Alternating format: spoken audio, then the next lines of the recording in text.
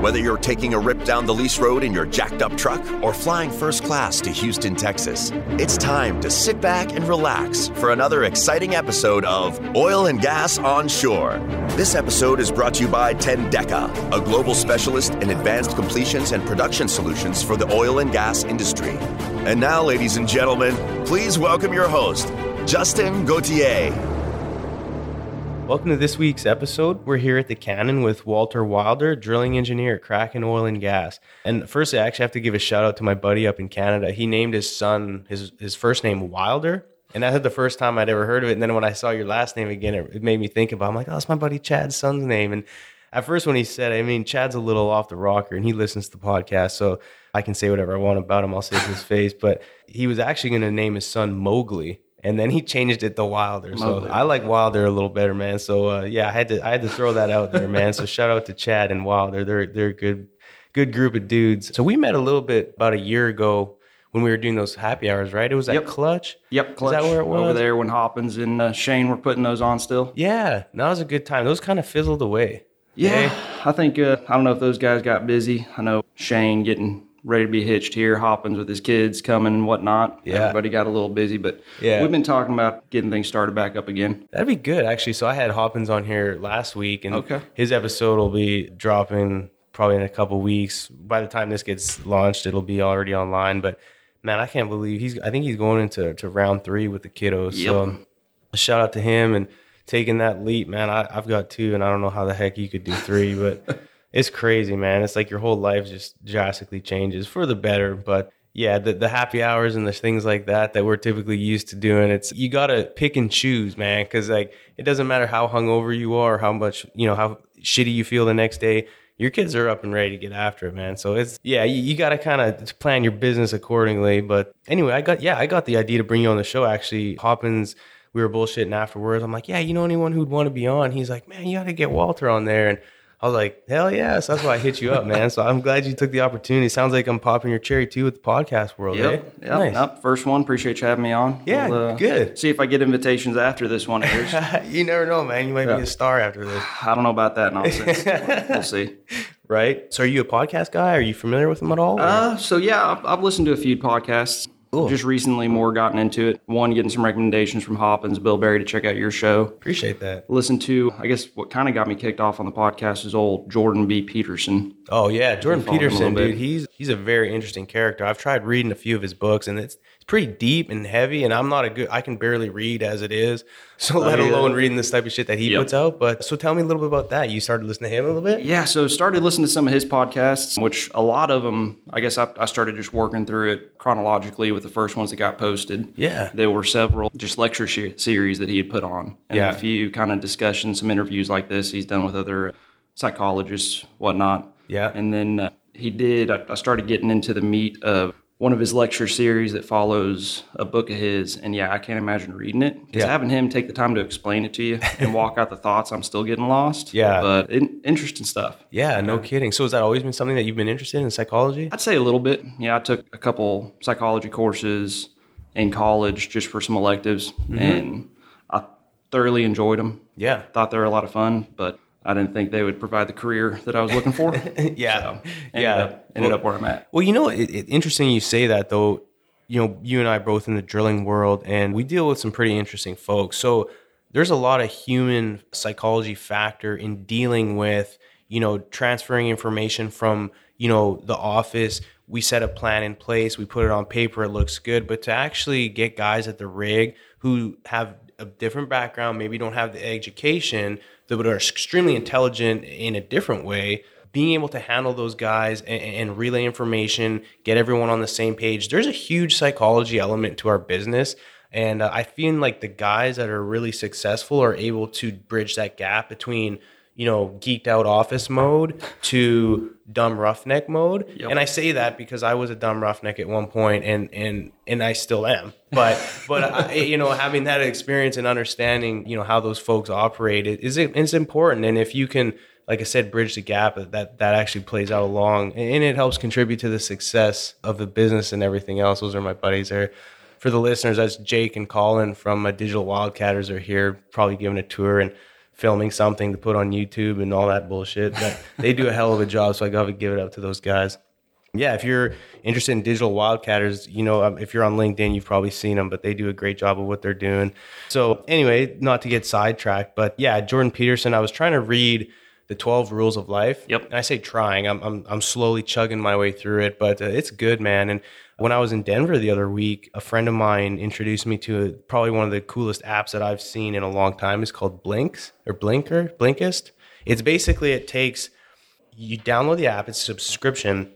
And what they've done is they've summarized every book almost that you can think of into 15 minutes. And they call them blinks. So like they have 1 to 12 blinks, they call it. So I hate to say read, but I listened to summarized version of like 3 or 4 different books that otherwise I would have probably never read. So I've been like crushing books left, right, and center, but I don't know. It's hard to really get the full understanding, but you get the nuggets within about 15 minutes of listening to it of a book. So it's an abbreviated version of a book. And so I'm excited. I literally downloaded it yesterday. I've listened to quote unquote listened to 3 books so far. So if anyone out there has a hard time reading, you can do the cheat method like me and just read the summaries or listen to the summaries.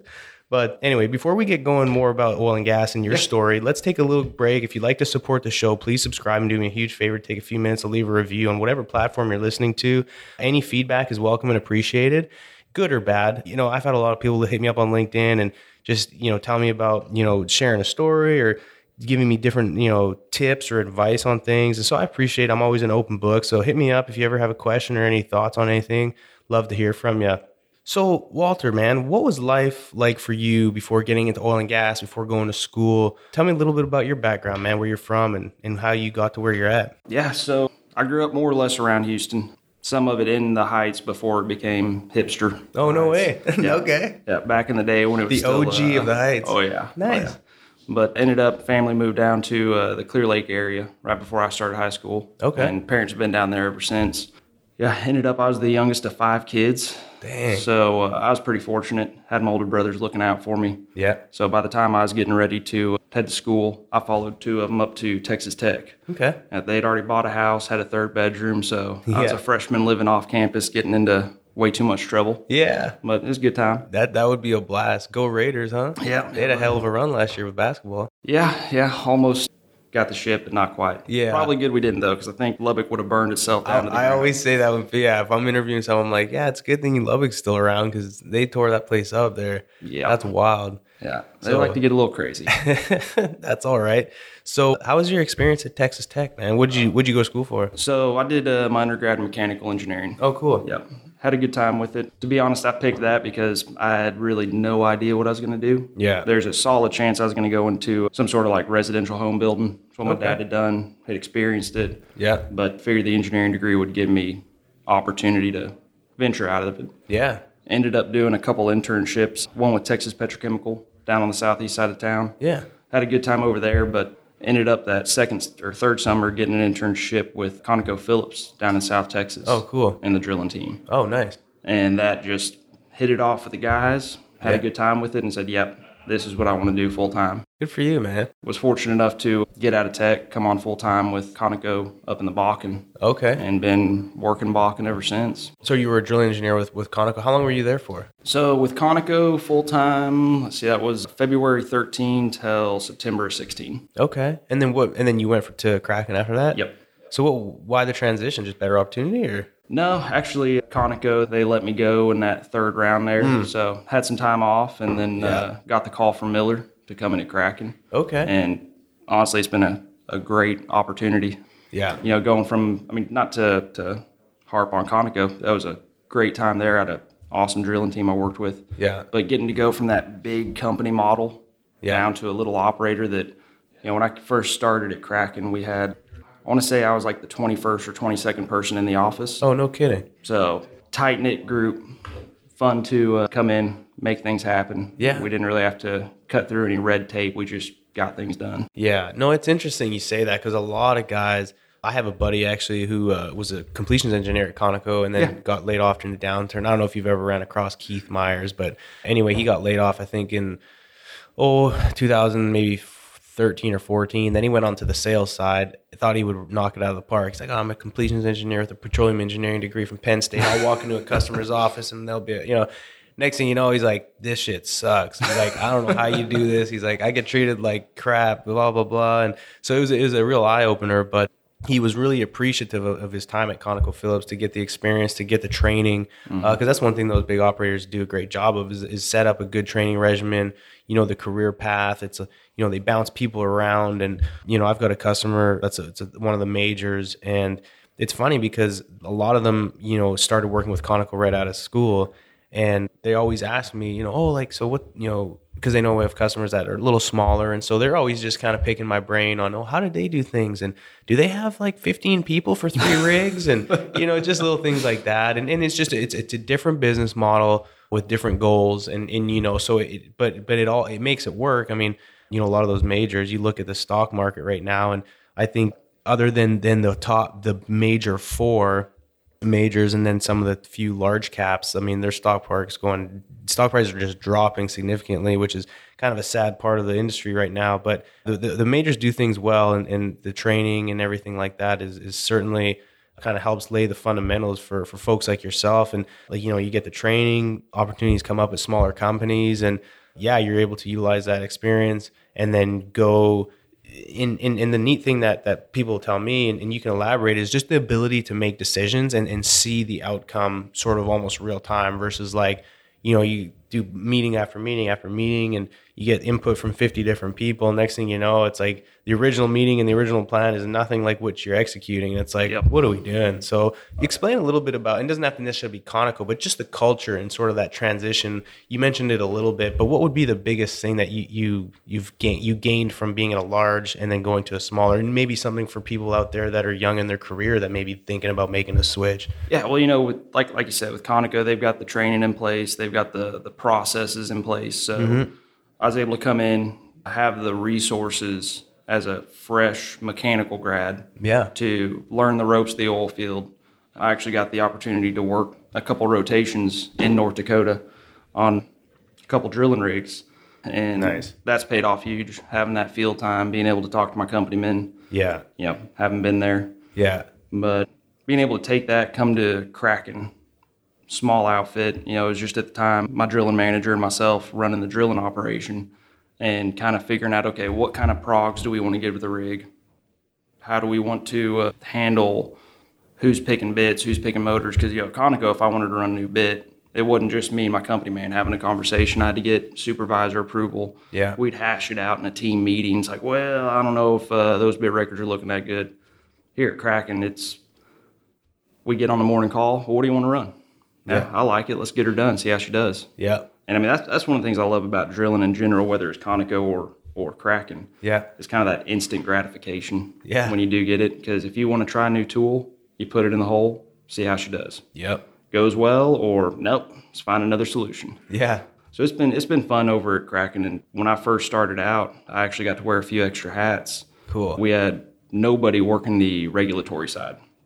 So I got to come in, take over operations on one rig, and handle all of regulatory for the drilling side. So putting permits together, talking with the state. And that was, I'd say, a bit daunting at first. Yeah. But definitely helped me get a better idea of the drilling side of things. Because, as a drilling engineer at Conoco, I had to be familiar with regulations and make sure we weren't, I guess, getting ourselves in trouble. Mm-hmm. But working the regulatory side of it at Kraken and actually talking with the state, getting explanations on why we were doing certain things or why they were looking for certain stipulations from us. Yeah. It was a pretty cool experience. Cool. I'm glad, though, we did get a regulatory analyst in-house now, so that's taken quite a bit off my plate.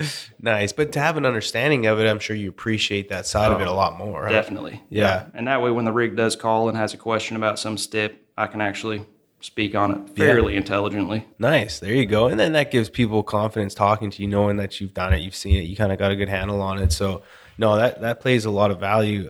Kraken, whenever I hear the name Kraken, it makes me laugh because Kraken actually, it's a cool name, first of all, and I'm not sure where I got it, but in my pantry, I have a bottle of Kraken spiced rum, and it's absolutely delicious, and I've never seen it anywhere else. I don't know where I got it, But it's pretty cool, and apparently it's a Caribbean spiced rum. Have you even tried it? Have you heard of it? Yeah, actually. You guys probably have bottles of it in your office. That's what I imagine. We do. That was the first time I walked in the office. I look over, and on a cabinet, there's like 5 bottles of Kraken rum. Yeah. And I'm thinking, oh, all right, here we go. Yeah, this is where it's at. Yeah. Then I found out that it's crude oil in the bottles. Oh, no way. Oh, come on, guys. No way. We're going to be dipping into that. Yeah, that's pretty neat. So they put some crude oil in the Kraken rum bottle? Yep. No way. Did a little decorating with it. Yeah, But, that's pretty neat. Have you tried the Kraken I spiced have. rum? Yeah, I have. it's pretty good. Goes good with Dr. Pepper. I'll tell you Okay, that. noted. That'll be my time. next drink. It'll get you into some trouble, though. Be careful with it. Yeah, another story for another day. Mm-hmm. So Kraken, they're a pure play North Dakota Bakken. Yep. Okay, so what makes, from your perspective, maybe just from a drilling side, what makes the Bakken so attractive to drill so much there? Oh, man, that's a good question. So I guess with the Bakken, one of the things that's kind of a double-edged sword is it's a pretty cookie-cutter development now. Yeah. Even when I came into it in Conoco, we weren't doing any kind of real exploration. It was, hey, we've more or less figured this play out. We're tweaking it now. Kraken, we have done more, I guess, exploratory work in a sense that we're out on the fringes of the core acreage. Ah, okay. So we've kind of branched out and had to tweak our well design a little bit, and more along the lines of completions. Production, though, is where we get some benefit that we've made some changes compared to other operators. Yeah. But, what's fun up there is we've gotten to a point where we're averaging, I think 9.5 days a well right now with the drilling rig. Is that average 2 mile laterals? Yep. 2 mile laterals. No kidding. That's phenomenal. It's a fast paced, getting things done. I mean, I can hardly keep up with the rigs. I bet. They seems like they're moving to a new well or a new pad every other day. Right. Is it hard for completions to keep up? No. So we've got a great completions team. Okay. Yeah, tell me a little bit. Those boys, they crush it. I'm trying to think of what their last average was. Something like they're doing 16 stages a day is what they're averaging. That's pretty good. I'm not a completions guy, so I have no idea. Yeah, so I had a vendor come in a while back to do a little, I'd say not a full lunch and learn, but kind of give their proposal, try and get in the door with our frac team, and I sat in on it. And they were touting they're averaging 10, 11 stages a day. Okay. And they were just super happy about it. We said, well, we're getting like 15, 16 a day, so...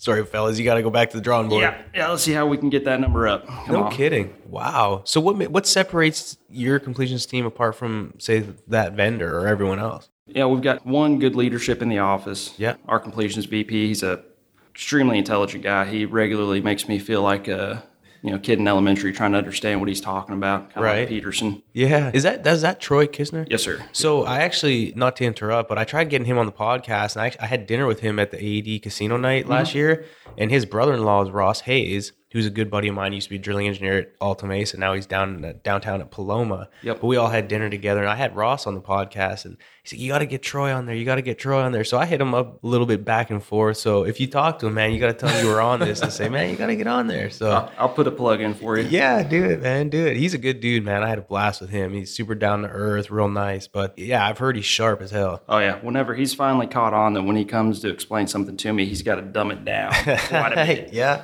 First couple times he'd come and say, Walt, what do you know about this? And I'd say, nothing, bud. Yeah. Give it to me from the start. Yeah. So he'd explain all kinds of stuff to me. Yeah. But then, on the field side, we've got some completions consultants and a superintendent up there that are freaking rock stars. Cool. And I'd say that, in general, is what's made Kraken so successful.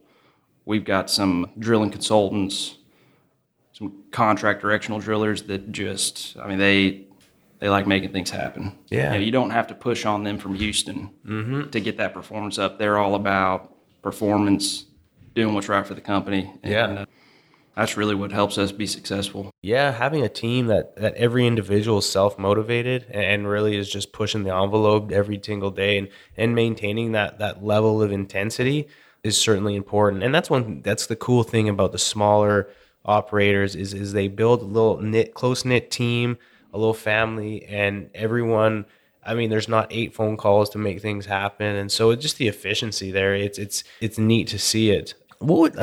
From a drilling perspective, or if you have any other thoughts on it, what's the future look like for the Bakken? Are people doing anything different or trying to push the envelope going, straight monobore? Is there anything kind of unique to the Bakken that I mean, because historically when I was up there, it was, spud mud, and then all of a sudden, you set casing, and then you drill with oil base mud through the curve or through the intermediate section, and you drill out with brine. I think it's been like that for a long time, 3-string design. I mean, is there anything else happening nowadays that's different? Yeah, so a couple vendors have started coming out with their inhibited brine system in the vertical and curve section. Ah, okay. We haven't given it a shot yet. I know some operators have been running it for, I think, several months now. Cool. And having really good success. Okay. Some of the bit records I've seen come across in the intermediate section are outrageous. Yeah. I mean, I'm talking there. If we can average over 400 foot an hour in our top vertical, we're pretty happy. Yeah. These guys, they're starting to do 1-bit vertical runs. And I think I saw something come up the other day that it was like a 19-bit hour run, or it had to be less than that for 8,000 foot of vertical. Holy. They're smoking it down. Bits are coming out green. So they're getting it figured out. Yeah. Which I think the main driver on that is eventually going to that monobore solution. Yeah. Which I'm still hesitant on myself. Sure. I don't know if I've sold off on it, just because when you consider if you did go full monobore in the Bakken, you're going to be running a 5.5 tied back to surface. Yeah. And one, cementing up that lateral, but also having to get cement placed up in your vertical for the zonal isolation across the Maori, whatnot. That's going to be a pretty interesting cement job, Sure. pumping 20,000 feet. Yeah. But one day I imagine we'll get there. Yeah. But well, I know I'd say we're a few years off at least. I got you. There's a couple other plays that I've been involved with. One in the DJ, they used to set, it used to be 3-string design, and then, it started off drilling with water base in the curve, and then they would drill with, back in the day, it was synthetic because of the environmental things. And so, but now, I mean, we've got some rigs that are drilling. A buddy of mine, actually, he's a VP of Clear Creek Resources. They're drilling one run, 20,000 foot wells, monobore, with oil-based mud right from surface, like drilling the curve and the lateral and doing it in like 8 days, which is, that's crazy to me. Like I didn't know you could do vertical curve and lateral with one BHA. Like that just seems to me like just the fundamentals don't make sense, and it's all oil-based. But yeah, if you could do it with a clear brine, you do it even faster. And that's the one thing that's kind of unique is I know Canada, they've designed, the mud companies up there have designed some unique technology utilizing different brines, because a lot of it comes down to density. And so, but matching, getting what you need for density. And obviously you've got the inhibition there, but your bit life and that heat transfer and your ability to, you essentially have, the goal is to have clear water at the suction to where you're drilling with just a clear brine essentially. Yeah, it's a game changer on the drilling side. And so I know in Canada, anytime they go into a well that's historically been oil-based mud, the first question is always, can we do this on brine? And just because the prize is huge. Like they went from 20-day wells down to like 8 or 9, and just quadrupling their ROPs in the lateral sections. So yeah, I would say on the drilling side of things, if people can sort of, get that technology down, logistics is a little different, but if people can capitalize on that, there's a huge prize. And I mean, we're all about, deeper, faster, and cheaper, right? Yep. And so, yeah, that's neat you say that. I heard a little bit of chatter about that too. So it's interesting that you brought it up. But yeah, if people are doing it and getting some good data points with it, then, they just get better at it and then away you go. So that's pretty neat, man.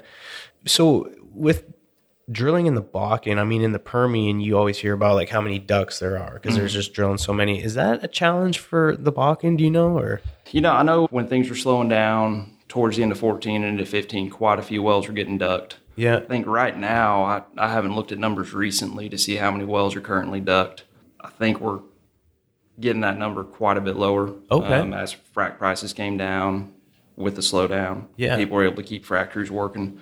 I mean, the problem, we personally, Kraken, we don't duck wells. We're going to drill them. We're going to bring them online and get that production rolling. So for us, we haven't really dealt with it too much. But yeah, I know there are a good number of duct wells up in the Bakken. Yeah, so it doesn't really, to me, it doesn't present the same type of challenge, or it doesn't seem as much of a topic as it is in the Permian, or it was. I know there's the takeaway constraints in the Permian, or certainly have an effect. But are there takeaway issues up there? Or? Not considerably. I mean, we do have some issues as far as infrastructure on gas pipeline, getting our gas captured. especially with the regulations that have put in place for gas capture quotas with the state. Yeah. But the midstream companies, they are working hard to get as many wells tied in as possible. Okay. And then we did get, I guess I wouldn't say hammered, but there was a time there towards the end of last year that, gosh, I think it was quite a bit of oil was coming in from Canada, taking up pipeline and train capacity. Okay. Where we had some issues getting oil to market, but that worked itself out pretty quick. Okay. Cool. Everyone obviously knows when you go up into North Dakota, you're typically drilling the Bakken or Three Forks, right? Yep. I actually did an interview with the CEO of, I think it's Eagle Corporation out of Pennsylvania, and they were doing a bunch of seismic testing on the lodgepole reefs. This was probably close to a year ago now, and they were looking for investors because they wanted to go in there and start developing that. And I guess there was a well drilled probably, oh shit, now I forget, but I think it was in the 90s, and it was, I think, a vertical well, and it came on at like 2,000 barrels a day. And you can look back at the news, because I was kind of researching the area and kind of researching the formation. Have you caught wind of that formation? Or are there any, I guess another question is, are there any other formations or plays that people are exploring now? Yeah, I haven't heard of too many being explored right this moment, but I know just from looking at old offset well records for whenever we're doing like anti-collision reports on a pad. Yeah. That there are quite a few wells that have been drilled in the Red River. God, what are the other ones? The Reardon used to have quite a few. And the Reardon, I love seeing those well plans because, on the NDIC or MBOGC's GIS website, you'll see what looks like a lateral. And I'm like, I got an old lateral I'm going to have to run across. Yeah. Pull up the survey data, and it's like, nope, it was just a slant through the Reardon. I think a TVD of about 8,500 feet, 8,000 feet. So we'll be well below it. Right. But, quite a few old Reardon wells. I hadn't caught wind of anybody doing any tests in the lodgepole, though. I'm going to have to look into that. Sure. Yeah. Like I said, if you go back, I think it was, here, I'll even look. If you ever have a few minutes, it's episode 3 with Jim Adams. He talks about it and some of the data that they were able to capture doing some seismic. So, yeah, if it's ever any interest to you, it's episode 3. Pretty interesting. So, but anyway, so before we kind of wrap things up with some other questions, one more question with regards to the Bakken, but what can operators do or people do to kind of separate themselves? Because, I mean, right now it's it's a volatile market. It's cutthroat. Pricing is low. Margins are low. What can companies like yourselves do to kind of separate yourselves and to remain competitive and profitable in the Bakken right now? One thing I've seen, especially at Kraken, is not to say we don't try new technology, but focusing on fundamentals. It's like playing football in high school. Coach would be like, all right, fundamentals of tackling, boys. Don't get fancy. Just focus on the basics. Yeah. Know what you do it well. Kind of going hand in hand with that is just empowering your people in the field to make decisions. Yeah. Because when you can get your guys in the field to realize that, hey, they're making a difference, they're calling the shots, and they're impacting the company, you see the motivation get turned around, and they want to be the guy that's making things happen. Because, of course, we're a bunch of competitive guys. We like to be the best, number one in what we do. Yeah. And when they know that it's on them to make it happen, they really come out ahead. Yeah. No, I can identify with that. I mean, I remember being in the field, and, oftentimes if there was some uncertainty on some operations, as a mud engineer, I'd call the office and, hey, what do you think about this? And they'd be like, well, let me answer your question with a question. What do you want to do? Yep. And they'd be like, okay, well, here's what I would do. And as long as I could justify it, and I would follow through with it. Yeah, it kind of made me think, holy cow, like I'm actually contributing to the success of the operation. So yeah, I certainly agree with that. If you can empower your people in the field to make decisions and follow through with them and be mature enough to say, hey, if it screws up, allow it to be a lesson. But ultimately, if I'm signing off on what you're doing, the responsibility lies on me too. But don't be afraid to make decisions. You know what I'm saying? It's like, just as long as you can justify it and calculate the risk a little bit as much as you can. And yeah, because if you're always relying on other people to make your decisions for you, you're never going to grow. Yep. And so, no, that's cool, man. And I would expect that it doesn't only apply to you and your company, man, and your field folks, but it probably the same with your boss. Looks at you and he's like, make shit happen, Walt. Like, let's see what you got. Right. And yeah, you kind of get put in the hot seat, and it's like, okay, I got this decision to make, or I'm going to, perform this or do that. And, whether it's a win or a lose, you're constantly learning and growing and building confidence too, to be able to make decisions that are maybe a little more risky. So no, that's cool. You say that, man. Company culture and having that is certainly, sets you up for success. So that's pretty neat. So kind of separate from the oil and gas side of things, I like to close out with a couple questions. One of them being, do you have any daily habits or routines that help you, stay focused and motivated? And especially in the drilling world, it's not 9 to 5. It's 24/7, 365. Christmas morning, you get a call, we're stuck or we're taking a kick. You can't say, hey, can this wait till tomorrow because I'm with my family having, eggnog and rum. It's like you got to, start making some critical decisions. So how do you stay dialed in and motivated to just keep grinding every day? Oh, man, that's a good question. Coffee. Nice. Lots of coffee. Running through my veins. Yeah. I don't drink as much as I used to when I was working nights. Yeah. But I make sure that coffee pot's set every night because if it's not when I get up, it's going to be a rough day. Yeah. But nice. No, I mean, as far as routines, I don't know. I guess I've never really thought about my routines all that much. I try and get up at a reasonable time. Yeah. But, those late night calls, they affect that sometimes. Sure. Every now and then, though, my company men help me out. We had about a 3-week spell where about 3:30 every Monday morning they're calling me. Oh, no. But it's a way to start the week. Oh, yeah. It's good. Yeah. It's good. Oh. But no, I try to come in. First thing I usually do is go through my emails. Yeah. See what I'm forgetting. Follow up on the last couple of days of people I forgot to get back with. I hear you. And then I tell you, without this little smartphone in my pocket, I'd probably be lost. Right. Oh, dude. I run so much stuff off of that. Yeah. No kidding. We've become so dependent on our phones. And so are you like most engineers, like drilling engineers, they've got all their, whether it's Pason or Corva or, Mobilize, you got all that stuff on your phone and you're constantly looking at it. And yep, I've got Rig Watch app on my phone. Hell, it's from, right before I go to bed, I finally set it down. And first thing I usually do when I get up is pull up Rig Watch, see what's going on. Yeah. Where are we at? Yeah. From there, it's pull up the daily drilling report, see what we got going on. Yeah. Just start making a list of the fires we got to put out that day. No kidding.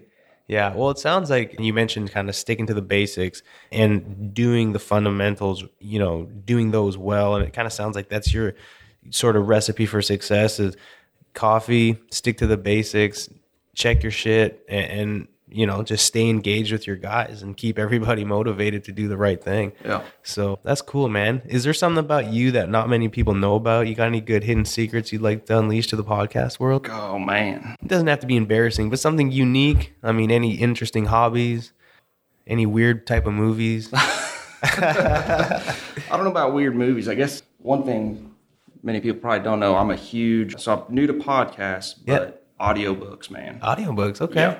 So back when I was working nights on Precision 567, one of my derrick hands got me introduced to audiobooks. Yeah. Because he was driving up each hitch from Colorado up to North Dakota. Yeah. And he got tired of listening to the radio and then listening to music, so he started downloading audiobooks. Yeah. And he set me up with a couple.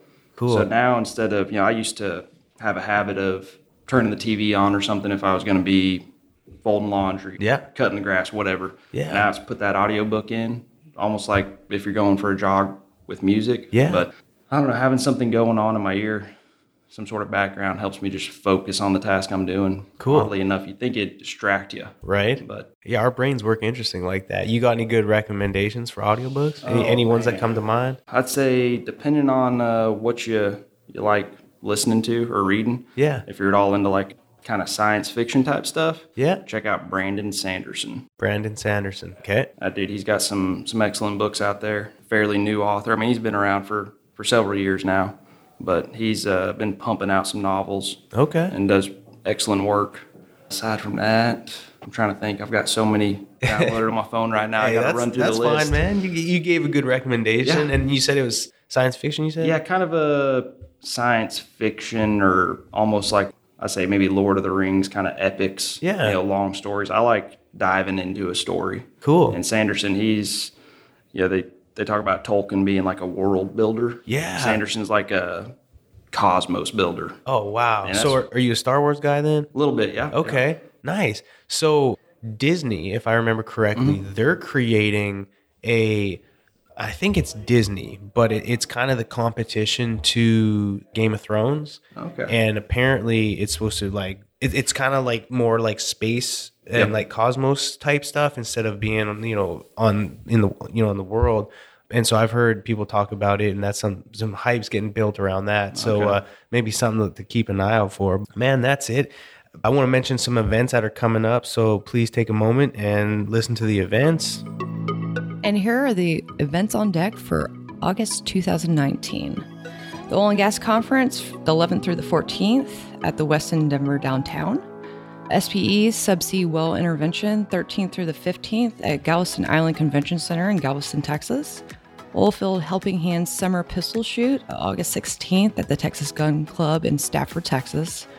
Of course, Summer NAPE's coming up, August 21st through 22nd at the George R. Brown Convention Center here in Houston, Texas.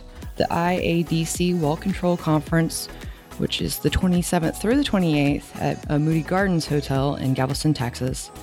Oil and Gas Happy Hour in Tanzania, August 23rd, 6 to 10 p.m. at the Best Western CBD Hotel in Dar es Salaam, Tanzania. A PG ICE 2019 will be held 27th through the 30th at Hilton Buenos Aires Hotel in Buenos Aires, Argentina, held, of course, 27th through the 30th. U.S.-based Oils and Lubricants Summit, that will be held the 28th through the 29th in New Orleans, Louisiana. And then, of course, the Denver Happy Hour, which will be launching August 29th in Denver, Colorado at Liberty Oil Services. Hope to see you there. Awesome. Thank you. I also want to mention the OKC Fin, Feather, and Fur, which will be happening Friday, October 11th at Heritage Place, Oklahoma City. It's relatively new for the Oklahoma region, so show them some love and go on the AED website or hit up Courtney Strang with Inwell for more details. Anyone out there interested in some oil field hockey, come join the Hack and Whack crew for some old-timer hockey. We do it every 2 weeks here in Houston at Memorial City Mall Ice Rink. Hit me up on LinkedIn for more details. And if you're looking to get in shape for back to school or fall, or if you're just interested in some health coaching, visit KTX Fit in Katy, Texas, and get a free trial by telling one of the coaches that I sent you. Thanks for listening to Oil and Gas Onshore. If you want more information, visit oilandgasonshore.com. And Walt, thanks again for joining me today, man. What's the best way for people to reach out or to get either know more about the company? Are you on LinkedIn, Instagram, MySpace? I mean, what you got out there, buddy? Or are you a little bit more closed off to the world? Yeah, I'm not much of a social media guy. Hey, that's cool. What about Kraken, man? What if I put the link of Kraken Oil and Gas in the show notes, and that way if people are interested in what they're doing, check out definitely. The website? Yep, we got the website up and running. It's got some history there on our three principals that founded the company back in the day. Very cool. Well, would you mind sharing those? I never came across that. So our three original guys is Bruce Larson, okay, Brad Siddharth, and Matt Bowerslag. Okay. Three great guys that put the team together. Very cool. Okay. Well, I'll put the link in the show notes. Everyone, thanks again for listening. And that's a wrap. Always remember, when the density's up and the gas is down, open the choke. Let's go to town. Ooh-wee. Tune in next week for another captivating episode of Tendeka's Oil and Gas Onshore Podcast, a production of the Oil and Gas Global Network. Learn more at oilandgasglobalnetwork.com.